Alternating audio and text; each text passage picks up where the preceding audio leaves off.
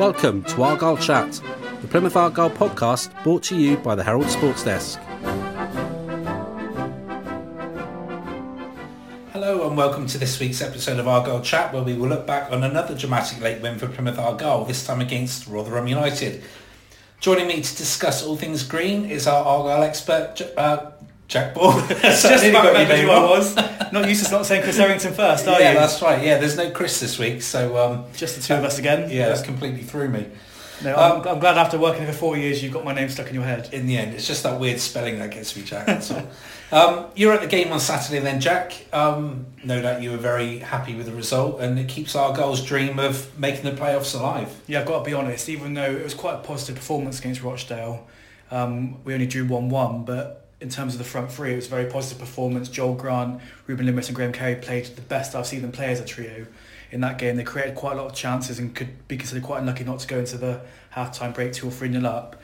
I was wondering how they would carry that on going into a game against Rotherham, who are a team that don't really have anything to play for, but I'm pretty sure that Paul Warne wouldn't want to come back down to Plymouth for the playoffs if he can help it. It's a long trip, which he mentioned in his post-match comments, but the trio did fantastically well again. You know, I said to Chris on Saturday, it must be so hard to defend against because Grant, Lemiris and Carey, they're so interchangeable. They don't stay in the same position for long. And you can't man-mark that, because if you man-mark that, your defenders are going to be all over the shop and not really knowing your right back's going to suddenly be on the left and vice versa. But it was a huge result, you know, one that I wasn't really expecting if people pushed me in the press box before the game, and I didn't think Rotherham were going to win. You know, without Ryan Taylor and all the other injuries as well, I just thought it would be a Rotherham win, but Argyle dug deep, and yeah, like you said, it keeps the dreams of a playoff place alive. Got to give Derek Adams a lot of credit, really. I mean, you know, this time last week we were talking about the game up at Rochdale and how he was going to go into it without Ryan Taylor. Obviously, he's changed it slightly by moving Joel Grant, who had played as the central striker, and it seems like Lemiris is kind of starting there. But as you say, they're interchanging so much now; it's hard for the defenders to pick them up. So credit to Derek Adams, really, for finding a solution to what was becoming a bit of an issue for Argyle. For me, this is where Derek Adams is earning his money, because I don't know if many managers in League One could be getting the results that they're getting with the team that Argyle have got. And that's not me being disrespectful to Argyle. I just think there are some big names in that league. And on paper, there's no way that Argyle should be higher than Peterborough. There's no way they should be beating teams like Rotherham and Blackburn, which they've beaten this season, who have got big spending power behind them. And you know, when you're comparing like Marriott to Joel Grant or Ruben Lemiris even in that position, they just don't marry up. So the fact that Derek Adams has been able to find a way for these three to work so well together, I think it's been a great credit to him, because it's easy when things are going well to be a manager, I'd imagine. It's when potentially the fans are getting a bit nervy and people accuse the club of the wheels starting to come off. You know, that's been thrown about in many seasons that I've been a fan and covering Argyle for the Herald. So that's when you earn your money, and he's done very well to find a way that works with that front three, because against Northampton we could have been playing still to this day, and I don't think they would have scored a goal the way that game was going. And he's not brought anyone new in. He's had a bit more time to work on the system. All the players have had time to get Joel Grant into those three a bit more, and it's definitely worked. But like I said, I don't think there are many managers that could do what Derek Adams is doing with that front three, to be honest. And I think he deserves a lot of credit for that. Yeah, I think you make a good point there. You know, when you think back to when Ryan Taylor got injured, obviously he got injured on the day before the Portsmouth game. Yeah. Argyle had no time to work on a new system, a new formation, so it's just a case of, right, Joel, go up front and try and do a job for us. But there seems to have been that evolution. You know, they've worked on it in training, and you know, obviously the more they work on it, the more they play together, the more familiar they get with each other, and it seems to be reaping the rewards now. Yes, it's quite hard to judge them when they're thrown into it in the last minute, because it's not just a case of Ryan Taylor not being there and Joel Grant being there. It's a relationship that's been built up. It's a dynamic. You know, prior to Joel Grant's injury, Taylor could pick out a pass. He would know where he could preempt where Carey was going to run, where Lemiris was going to run, and he was creating all sorts of problems. And he holds that central role. And there's not many players that can do that so well. And I think in years to come we'll look back and remember the hard work that Ryan Taylor's done. But you've got to give Joel Grant praise, because there were a decent number of fans that were not expecting much of him, that possibly maybe a bit critical of him earlier in the season. He had been out of the team for quite a few months before getting back into it, you know, playing very limited minutes. And first of all, he comes across as a nice guy when you speak to him. He seems very polite, very down to earth. But the 2 goals he's got in the last 2 games, I'm sure, doing the world of good. And the fact is, the 3 of them have taken the pressure as a free rather than it all being on Joel Grant. Yeah. I think earlier in the season when Taylor was missing, there was so much pressure on Graham Carey's shoulders, really. There was no one else to really take that burden away. Jake Jervis didn't fit into that role. Nathan Blissett didn't really fit into that role well. And there's no way that Joel Grant's that type of player. But you're right, they've had more time to work on it, and that really is showing in the last few games. And it gives, I think, fans optimism going forward, because we've heard that Ryan Taylor's not going to be playing at all this season, even if Argyle get into the playoffs. And you sort of sense there's a bit more of an expectation where they can do something now. And I think before, fans, possibly players, I can't really speak for them, but possibly players were almost at a handicap to begin with, because they knew they were without Ryan Taylor. Yeah, and maybe the players as well. The players realised that Taylor was so integral to the way that they played. Now they're thinking, okay, we haven't got Ryan, we've got to get on and get the points ourselves. It's a totally new system. When a manager recruits players in pre-season, I'm sure there's a set way you want to go, and you have weeks and weeks and weeks and weeks to work on that. And I'm sure they wouldn't have worked on this. Ramirez wasn't even in the team at the start of the season. So this is a totally new system, and they don't just have to work. They don't have time just to work on that. They've got other things to work on as well. It's not just a case of that. There's games coming Tuesday, Saturday. So it's not like they've had a full week to really work on things or prepare for just one team. So it's a great credit to Derek Adams and the players and his staff that they managed to get away that didn't look possible at one point. It really didn't look like those two were going to gel, and you were left wondering what they were going to do for the remaining games. It's almost like a new formation as well. Instead of having 1 up front, it's suddenly 3 up front that are, as you say, interchanging and causing havoc. And that just can't be easy for the opposition manager to prepare against, because you don't know who's going to play. And I think it's quite interesting. When Argyle lost to Charlton, I think it was Lee Bowyer's first game, was it, if I remember rightly? And he was quite interesting to talk to after the game, where he said he doesn't necessarily believe in managers that have just one system, because every team plays differently, so you should approach it differently. And I think with this new current sort of loose formation, there's that element of surprise. You never really know what you're going to get, and that can work in Argyle's favour. And the fact they got a result against Rotherham, who have been fantastic all season, they've got a decent budget, they've come down from the Championship, they're fighting to get back up. Like I said, they may have already had 4th place sealed, but speaking to Paul Warne after the game, he really wanted to win that game. He wants to go into the playoffs in good form. He wants players to be fit, and like I said, he doesn't want to be coming down to Plymouth again in the semi-finals. Who would want to make that journey? Yeah, true. If Argyle were to get Rotherham, then are they the sort of team that you'd fancy Argyle playing against? Well, the cliche is you've got to be willing to beat anyone in these types of scenarios. Would Rotherham be my first choice? No, but saying that, Argyle got 4 points from them this season, so they've not lost in the 2 games they played. They're a good team, Rotherham. I think I would fancy Argyle's chance against Shrewsbury, because I think we've spoken about this, Stu, quite a bit. The mental side of it. They've been up there all season. It's a bit like Accrington in League Two for the last few years. They've been so close time and time and time again. And I remember when they dropped out of the top 3 in League Two and they got into the playoffs and they just fell apart. Really, it was hard to see, and I'm sure it was hard for their fans. And I think Shrewsbury, who have done incredibly well to keep pace with Wigan and Blackburn for as long as they have this season, it'll be very tough for them to go into that game, because I don't think they'll be favourites. There are some good teams in there and some quite good runs. Well, form goes out the window, doesn't it, when you get to the playoffs, and you sort of look at... Well, I think the mental side comes out more rather than the form. Yeah, absolutely. Yeah, the teams that have finished the season strongly tend to be the ones that go on and do quite well. I mean, I can't recall many teams that have just missed out on the top 2 or top 3 in League Two and then going up. No, so I can't. I wouldn't want to be Shrewsbury in that situation, to be honest. And I feel bad for saying it, but I don't want Shrewsbury to go up, because I want Argyle to go up, obviously. But if Argyle don't make the playoffs, I'll be hoping Shrewsbury do it, because it's hard. And you saw, I remember York a few years ago in League Two. They narrowly missed out after a great season in League Two, and then the season after they were relegated, and then they were relegated again. So not many people think Shrewsbury will be back up there again this season. No. But you asked about Rotherham. I think you've got to be willing to play anyone. Rotherham will, to me, be the hardest team out of that category. Possibly Charlton as well on their day under Lee Bowyer. But it'll certainly be a cracking time. The fans will be well up for any game. No one would have expected this at the start of the season, and no one would have expected this in December when we're bottom of the table. So it's a nice problem to have, isn't it? That's right. But I mean, obviously, before we start talking about the playoffs, there's 2 massive games to come this week. So we shouldn't get too far ahead of ourselves. Just turning to some questions from readers. Harry Miller: Argyle again showed great character. The match looked like ending in a draw before the penalty. This is the 3rd time it has happened this season, and to me it says a lot about the character of the team. A lot about the character of the team, and a lot about Graham Carey to step forward and score 3 penalties in the closing stages of a game. Well, there was a debate, I think, a few weeks on this podcast as Graham Carey had missed a few. Yeah. Do you want him to take it? And we all sort of said yes. We said there's no one we'd rather have taking it. Somehow, the penalties he misses seem to be in games where it doesn't really matter too much. Good time to miss them. Yeah, exactly. But when the pressure's on, there's no one I'd rather have. I don't even know in League One, to be honest with you. He's a fantastic penalty taker. You look at Newport last season in the FA Cup second round replay. Garita had missed one in extra time, and then Graham Carey got one. He stuck that away well. And again, there was huge pressure in this game because it made such a difference to the Scunthorpe game on Tuesday.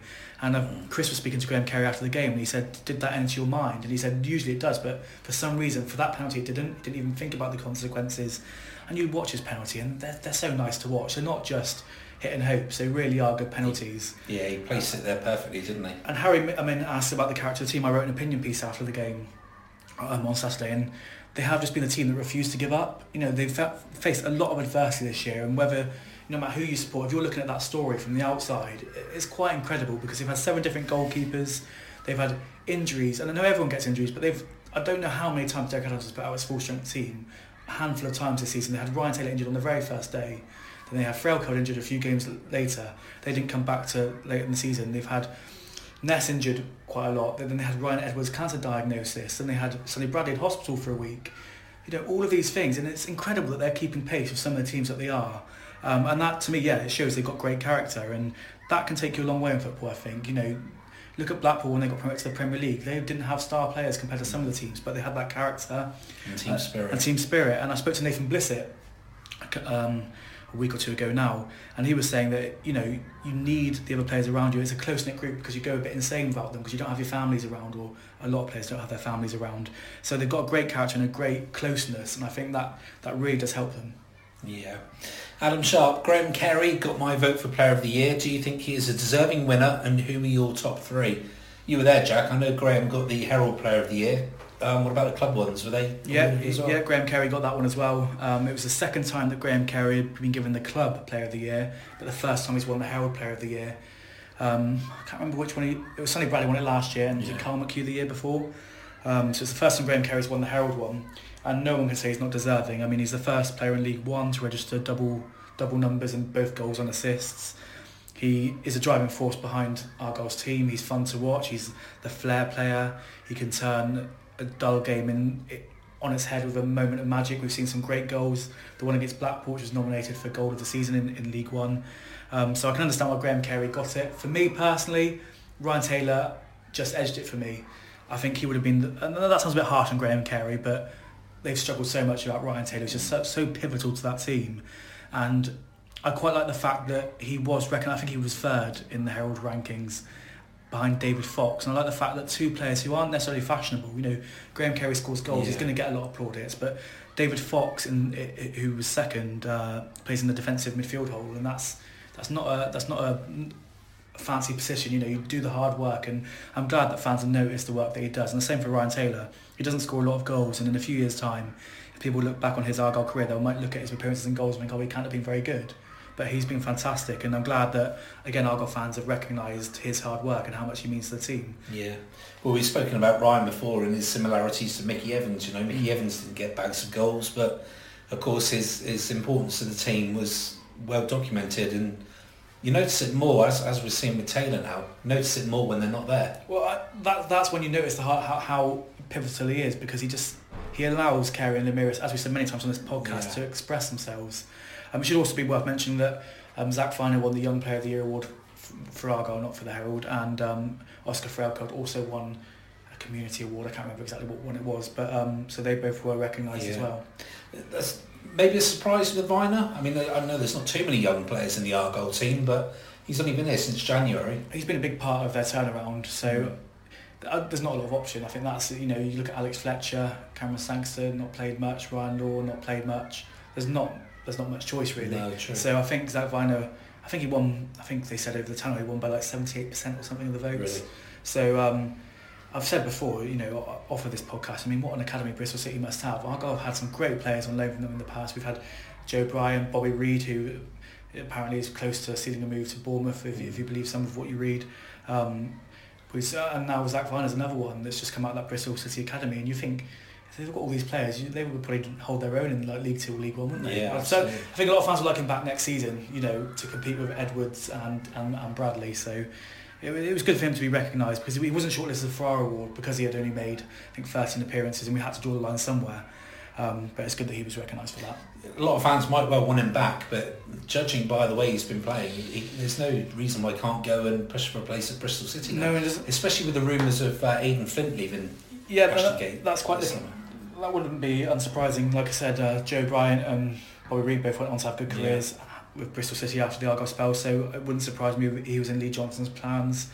It depends what they do in the summer, how big their budget is. But if he is available, then I'm sure Argyle will be interested, and I'm sure he would be interested as well. It's not a million miles away from Bristol, so it's definitely an option. But you're quite right. Depending on what they do or what they don't do, he's going to be. I'm sure he'll be involved with them in pre-season at least, and get his chance to try and impress Lee Johnson.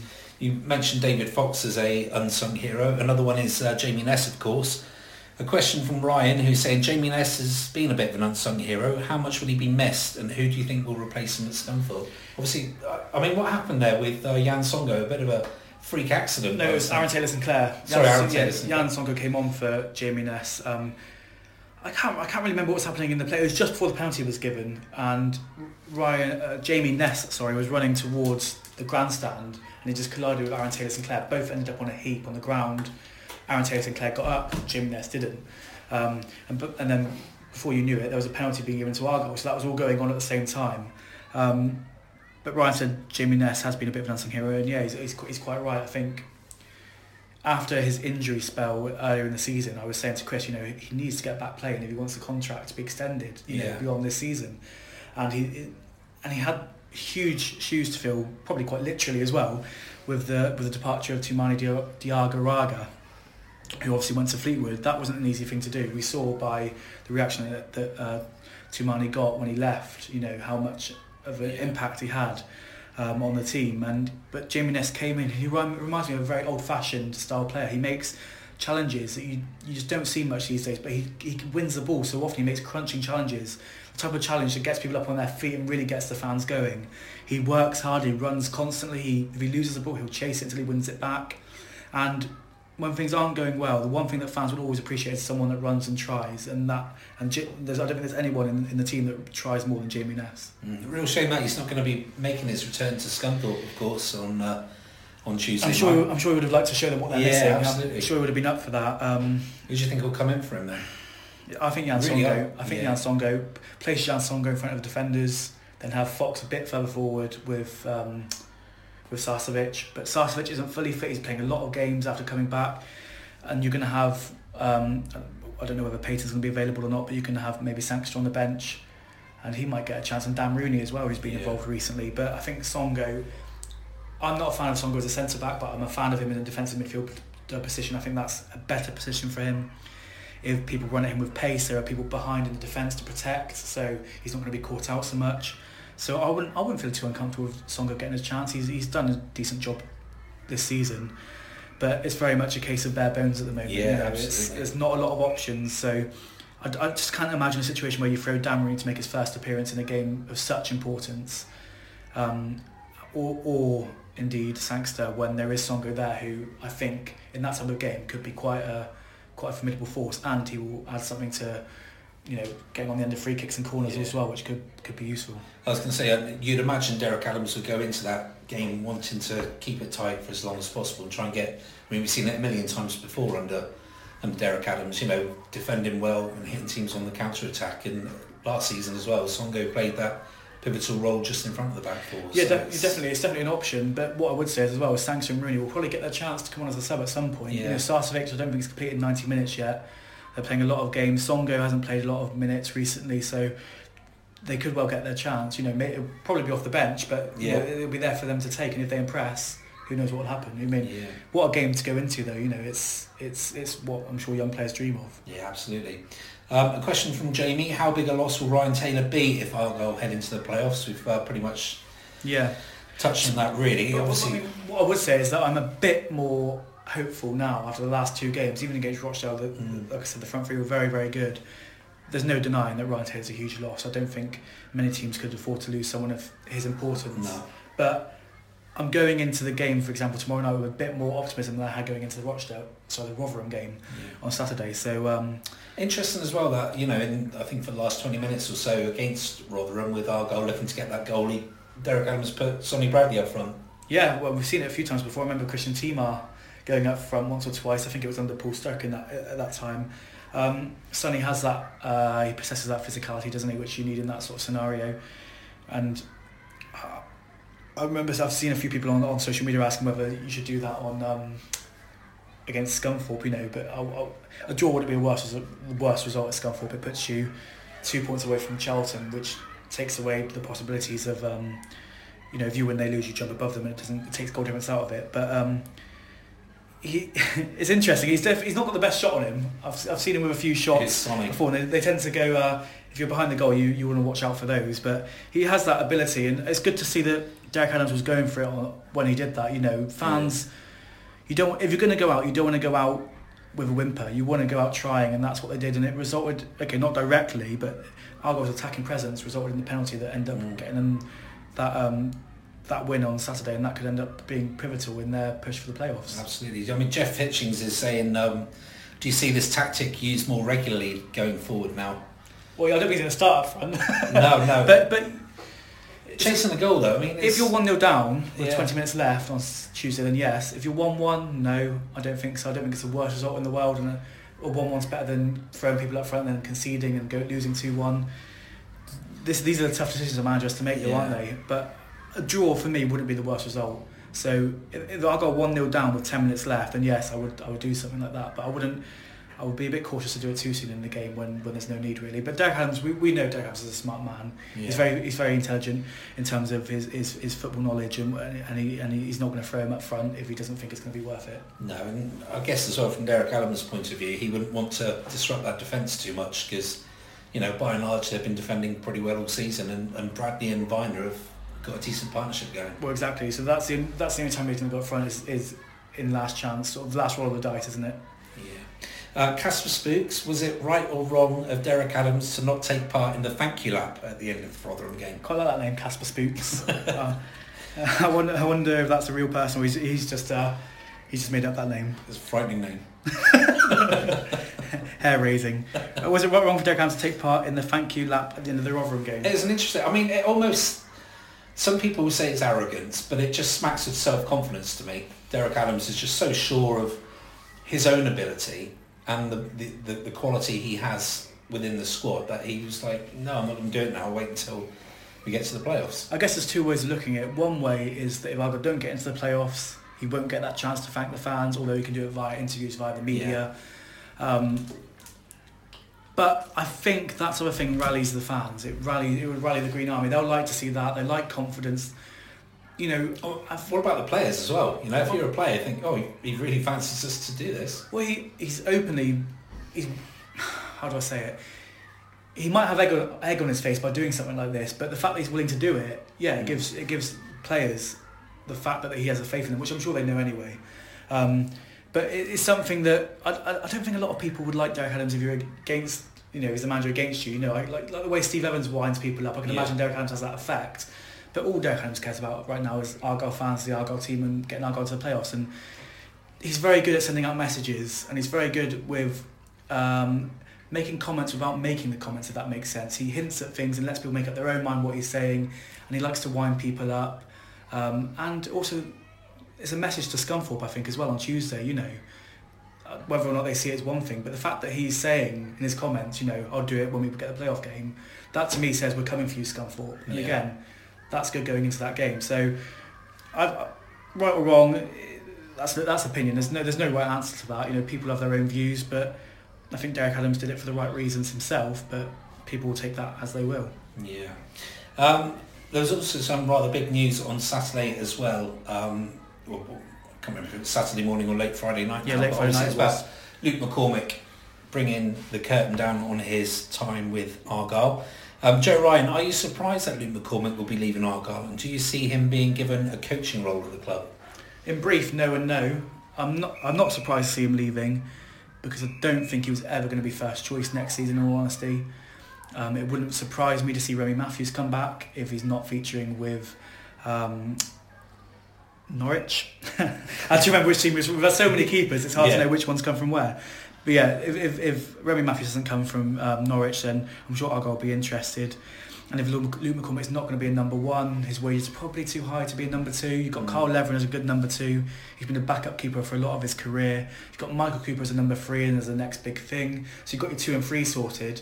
So if Luke McCormick's not going to be your first choice next season, then his wages just aren't worth it, really, are they? Because why would you want to waste? I'm sure he's going to be on good money. You know, he's the captain going into this season.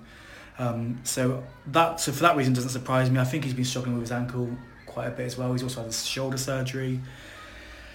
It would be sad to see him go, and the saddest part of it is that he's not gone out whilst playing. I think he's been a great servant for the club. I think he's 19th or 20th in the all-time appearances list. He was a part of the team that took Argyle up to the Championship the first time round. It'd be great if they managed to get up this time round so we could say he was part of it again. It was nice to see him saying goodbye to the fans on the lap of honour on Saturday. He went in front of the Devonport end and they all started chanting his name, and you could see him wiping tears away with a scarf. This club means a lot to him. It's given him his career, isn't it? It's given him his whole footballing career. In terms of being given a coaching role, I don't think so. From what I can gather, he might want to play elsewhere. I'd imagine if he didn't want to move too far, I can imagine somewhere like Truro possibly, or Torquay might be a good fit. But he's been a great servant for this club, and I don't think there's many Argyle fans that won't appreciate what he's done for the club and how much it's meant to him. Yeah, it'd be interesting to see what happens now, because you'd imagine, I think his partner lives in Willicombe, doesn't she? Yeah, they run a holiday business up there. So he's obviously settled in the West Country, and there's obviously not too many options available. I can't see him going up to Exeter. That's the thing, But look, whatever he chooses to do, I feel he'll be remembered fondly here. And if he wants it, I'm sure there'll be teams that will take him on. He's a good keeper. There's no denying that. I just think that with what Argyle are aiming for now, I think they'll be pushing in a different direction, sadly. And like I said, it's just a shame he's gone out on a season where he's has so much injury. But I'm sure he'll always be there for a helping hand if Argyle ever do want his services as a coach. If it's not under Adams, who knows, in a few years' time it could be. Yeah. A question from Michael: is the decision to let Luke go a reflection on how highly Argyle rate Michael Cooper, and do you think Adams will look to sign Remy Matthews permanently? I think yes and yes to those two answers, don't you? I don't think they'll be able to sign him permanently. I think he'd like to, but he signed a new 3-year deal, I think, a few months ago. Oh, was he? Or just before Christmas it might have possibly been. So I think Norwich do have high hopes for him. Whether or not that'll be next season is another matter. If Argyle don't get promoted or don't get to the Championship, it wouldn't surprise me if there are a few Championship clubs looking at Remy Matthews. He'll be possibly closer to home, so he's got a newborn baby. So that could work against Argyle, but I do think Argyle would want him maybe in another loan deal if that became available. I could be proved wrong, but I don't think that Norwich will be looking to let him go permanently. I don't see why they would have given him a 3-year deal just before Christmas if that was the case. I think they've got Leveren and Cooper as a second and third choice already, so I think there is high hopes for Cooper. Anyone that knows him, Danny Salmon, he's worked with him quite a lot in the past, and he highly rates him. Remy Matthews has praised him, and I remember before one of the Central League games, Chris Errington and myself were at a press conference, and Chris asked him about him, and he said he was surprised no one's ever asked him about Michael Cooper before, but he said he's got such a great mentality about him. He talks very well. I think he comes from quite a good background, and he talks about how David De Gea is his role model and how he studies what he does. He just seems to be very switched on. He says all the right things, and he could well get his chance next season at some point. And he's obviously highly rated within the industry as well, because he's had these training camps with England, of course, hasn't he? So he's obviously well regarded within footballing circles, and it's just going to get Michael Cooper said his aim is to push for first team place. Well, that's interesting, because you've mentioned Carl Leveren a couple of times now, and that you think he'll be the second choice next year. I mean, could it be that Argyle let him go as well, and Cooper becomes the second choice? But then you'd have to find a third choice. I don't think Derek Adams would, with no loan window now. I don't think Derek Adams would go into only two keepers. So would you find a pro that would be willing to sit behind an 18-year-old? I'm not so sure. That said, though, I mean, we've seen this year that if you have both your goalkeepers injured, you can still go out and get the emergency loan and bring a keeper in. Well, we definitely see that this year, but I don't think Derek Adams will want to do that again. I'm sure he's lost more than a few sleepless nights trying to think about goalkeepers. It's a tricky one, because if Cooper's a third choice goalkeeper, he needs to be playing games, doesn't he, to get that experience now? So does he continue to play in the South Western League team? Does he sit on the bench? Does he go out on loan? Well, that's the thing. It wouldn't surprise me to see him go out on loan. I think it all depends on what Argyle do in the summer, what league they're in. I think if we're in the Championship, Cooper might find it a bit harder to get first team football, and maybe a loan move will be good for him. I don't think it's good for anyone to sit on the bench for too long not playing games. I don't think that's helped the likes of Tyler Harvey in the past, River Allen. I don't think it's helped Lewis Rooney. I don't think it helps sitting on the bench and not playing first team football. Especially when you're as highly rated as he is. Well, that's the thing. It's going to get to a point where if Argyle don't play him, someone else will come in for him. I'm sure of that because there have been scouts watching him. He was fantastic in the FA Youth Cup this year. Yeah. I know Man City took note of how good he was against them. So there have been a few teams. I think Southampton have been one of the ones that have been watching him, which wouldn't be a surprise because Southampton seem to have scouts everywhere, snapping up players left, right and centre. So I think it will get to a stage at some point is if he's not looking like getting a chance in the with Argyle in the Championship or League One, then he will look elsewhere. I'm sure of it because I'm sure there will be people that will snap him up. Look at Brighton, what they did with Christian Walton. He's had a lot of loan spells since moving to Brighton, and who knows? He's going to be pushing for a place up in the Championship next season. Maybe with Wigan, maybe with Brighton in the Premier League. Who knows? Yeah. So looking forward, then obviously a massive game tomorrow night. I imagine you, speaking as a fan now, Jack, you must be relishing this opportunity. It's half and half. I'm still nervous. It's because it's so close. I mean, it's a nice situation to be in. Yeah. But there's not a single fan of football that would, no matter what your circumstances, if you miss out on the playoffs when you've got a chance and it's in your own hands with 2 games left, there's going to be a disappointment. Yeah. Fans, in a week or two after it's happened, if they miss out, they'll start to look back and think, yeah, that was a good season. But fans are allowed to live in the moment. They're allowed to be disappointed, and I am excited, but I'm very nervous as well. Yeah. You reckon there'll be many going up there, or do you think a lot will be? I think you'd want to be there. I know it's a long way. If you get there, I think you'd go, wouldn't you? It's a long way to go on Tuesday night. I don't know how many fans have returned their tickets after the first game was called off. Let's hope there's no rain tomorrow, because God knows what will happen if there's a problem again. Yeah. But yeah, weeks don't get much bigger than this. It really, everything that Argyle have done this season have come down to these 2 games. Yeah. And that's why that goal on Saturday was so big, because it puts the power back in Argyle's hands. Well, 2 wins and they've done it. 2 wins and they've done it. And we were speaking in the press box on Saturday that we think the Rochdale and the Scunthorpe postponements could end up costing Argyle. I strongly believe that if they'd been played when they were supposed to be played, Argyle would have won against Rochdale. And Scunthorpe are on a much better form now than they were when the game was originally supposed to be played. And Argyle have since lost Ryan Taylor. So I think Scunthorpe are in a much better position than Argyle going into this game. Just a few weeks ago, or when the original fixture was supposed to be, everyone was ruling Scunthorpe out of the playoffs. No one was even considering them, me included. But I think they've won their last 3 games. They're unbeaten in 5 possibly, maybe more than that.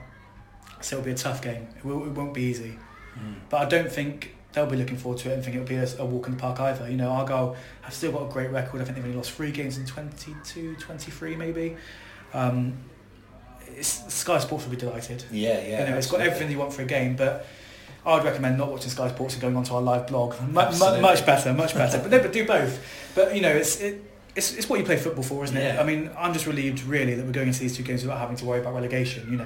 There are going to be teams like Rochdale, for example, who will be playing Charlton the last game of the season, knowing that if they don't win that, or at least draw possibly, that they'll be going down. So it's a bit of a nice position to be in, but finishing 7th will be gutting. That one position below the playoffs will be a bit hard to take. When you've been in that top 6 as well and been in and out as Argyle have been in the last few weeks. It's another cliche, and I think you might be one of the people that say it really, but it's better to have the points on the board than the games in hand. And I certainly like the points on the board now, because it is tough. But for any fans that are going up, it's going to be 90 minutes of full emotion. I think you're going to feel the highs and the lows. I don't think it's going to be dull. It'll be no now. I've said that. But. Well, we'll wait and see. The interesting thing, and you and I were talking about this earlier on, of course, was if Argyle happened to lose at Scunthorpe, then they could go into the final game of the season, where if they win and Charlton lose at Rochdale, they end up on the same number of points, of course. Mm-hmm. But then we started looking at the goal difference, didn't we? And the goal difference at the moment, I think there's only a 4-goal swing between the 2. So that will obviously increase should Argyle lose tomorrow night. But there could be a scenario where Argyle and Charlton finish on the same points, same number of goals, same goal difference. Who's going to go up then? I mean... Yeah, we're trying to find out the rules. Yeah, we'll wait to hear back from the EFL on that. I'm not sure if it's head to head. Both teams have won a game. Argyle have won 2-1 at home against Was it 2-1 2-0. 2-0? Two Jake Jervis goals, wasn't it? Did they score in that game though? I can't remember, it was 2-1 or 2-0. I think it was 2-0. Anyway, Argyle won that game.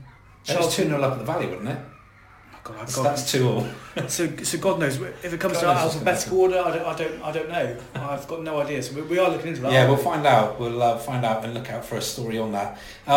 That said, though, going to Gillingham, last game of the season, if Argyle were to need something, I think that's a really good place to go to. You know, Gillingham look as though they are safe now. They've got nothing really to play for. Even if Argyle lose against Scunthorpe, they still will be able to catch Charlton. Yeah. Scunthorpe will be out of their sights, but if Argyle, like I said, if Argyle get that swing, it could still happen. So whatever happens, Argyle will have something to play for in that game against Gillingham. That will be out of their hands, obviously, and it'll be much tougher. But it's not going to be a dead rubber game. No, they'd just have to go all out for goals, wouldn't they? It could be like And Charlton don't have an easy last fixture. I think they're away to Rochdale, and Rochdale will be fighting for their lives. They've played some good football over recent months. They played very well against Argyle in the second half, particularly. Keith Hills talks well. He seems like a nice guy, former Argyle player. It's not going to be an easy game for them. You know, we saw what happened when we went to Northampton. You know how teams that are battling it can pull something out of the bag. And so it won't be easy for them either, but it'd be nice to go into the game ahead of Scunthorpe, knowing that if Scunthorpe lose, and Argyle in that place no matter what. But there'll be a lot of fans with their face stuck to their mobile phones, I think, on that final day, no matter what the scenario on Tuesday night. Yeah, and who Scunthorpe got last day? I can't remember now. I can't remember. Put you on the spot. Yeah, there's far too much to be thinking about. I can't remember what games when. It seems to be never ending at the moment. Yeah. But well, there's only a week left to go, so when we return for the podcast next week, we'll be reflecting on the season as a whole, I guess. It's crazy, you know, there's certain games, like the 5-0 defeat to Bristol in the Cup, seems like years ago. Yeah. But when you think about pre-season and them signing some of the players that they signed, it seems like yesterday. So it's been a very bizarre season because the disparity between the start and the finish, so it almost feels like two separate seasons. Yeah. It doesn't feel like the same. So yeah, next Monday we'll know whether we're looking forward to playoffs or whether we're I might be crying into the podcast next week. Yeah, we'll wait and see.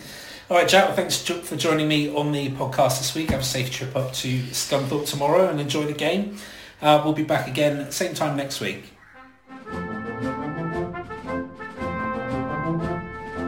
We're always happy to hear from you, and if you have any questions for our panel, please tweet them to our Twitter account @HeraldPAFC or visit our Facebook page, Plymouth Argyle The Herald. Thanks for listening.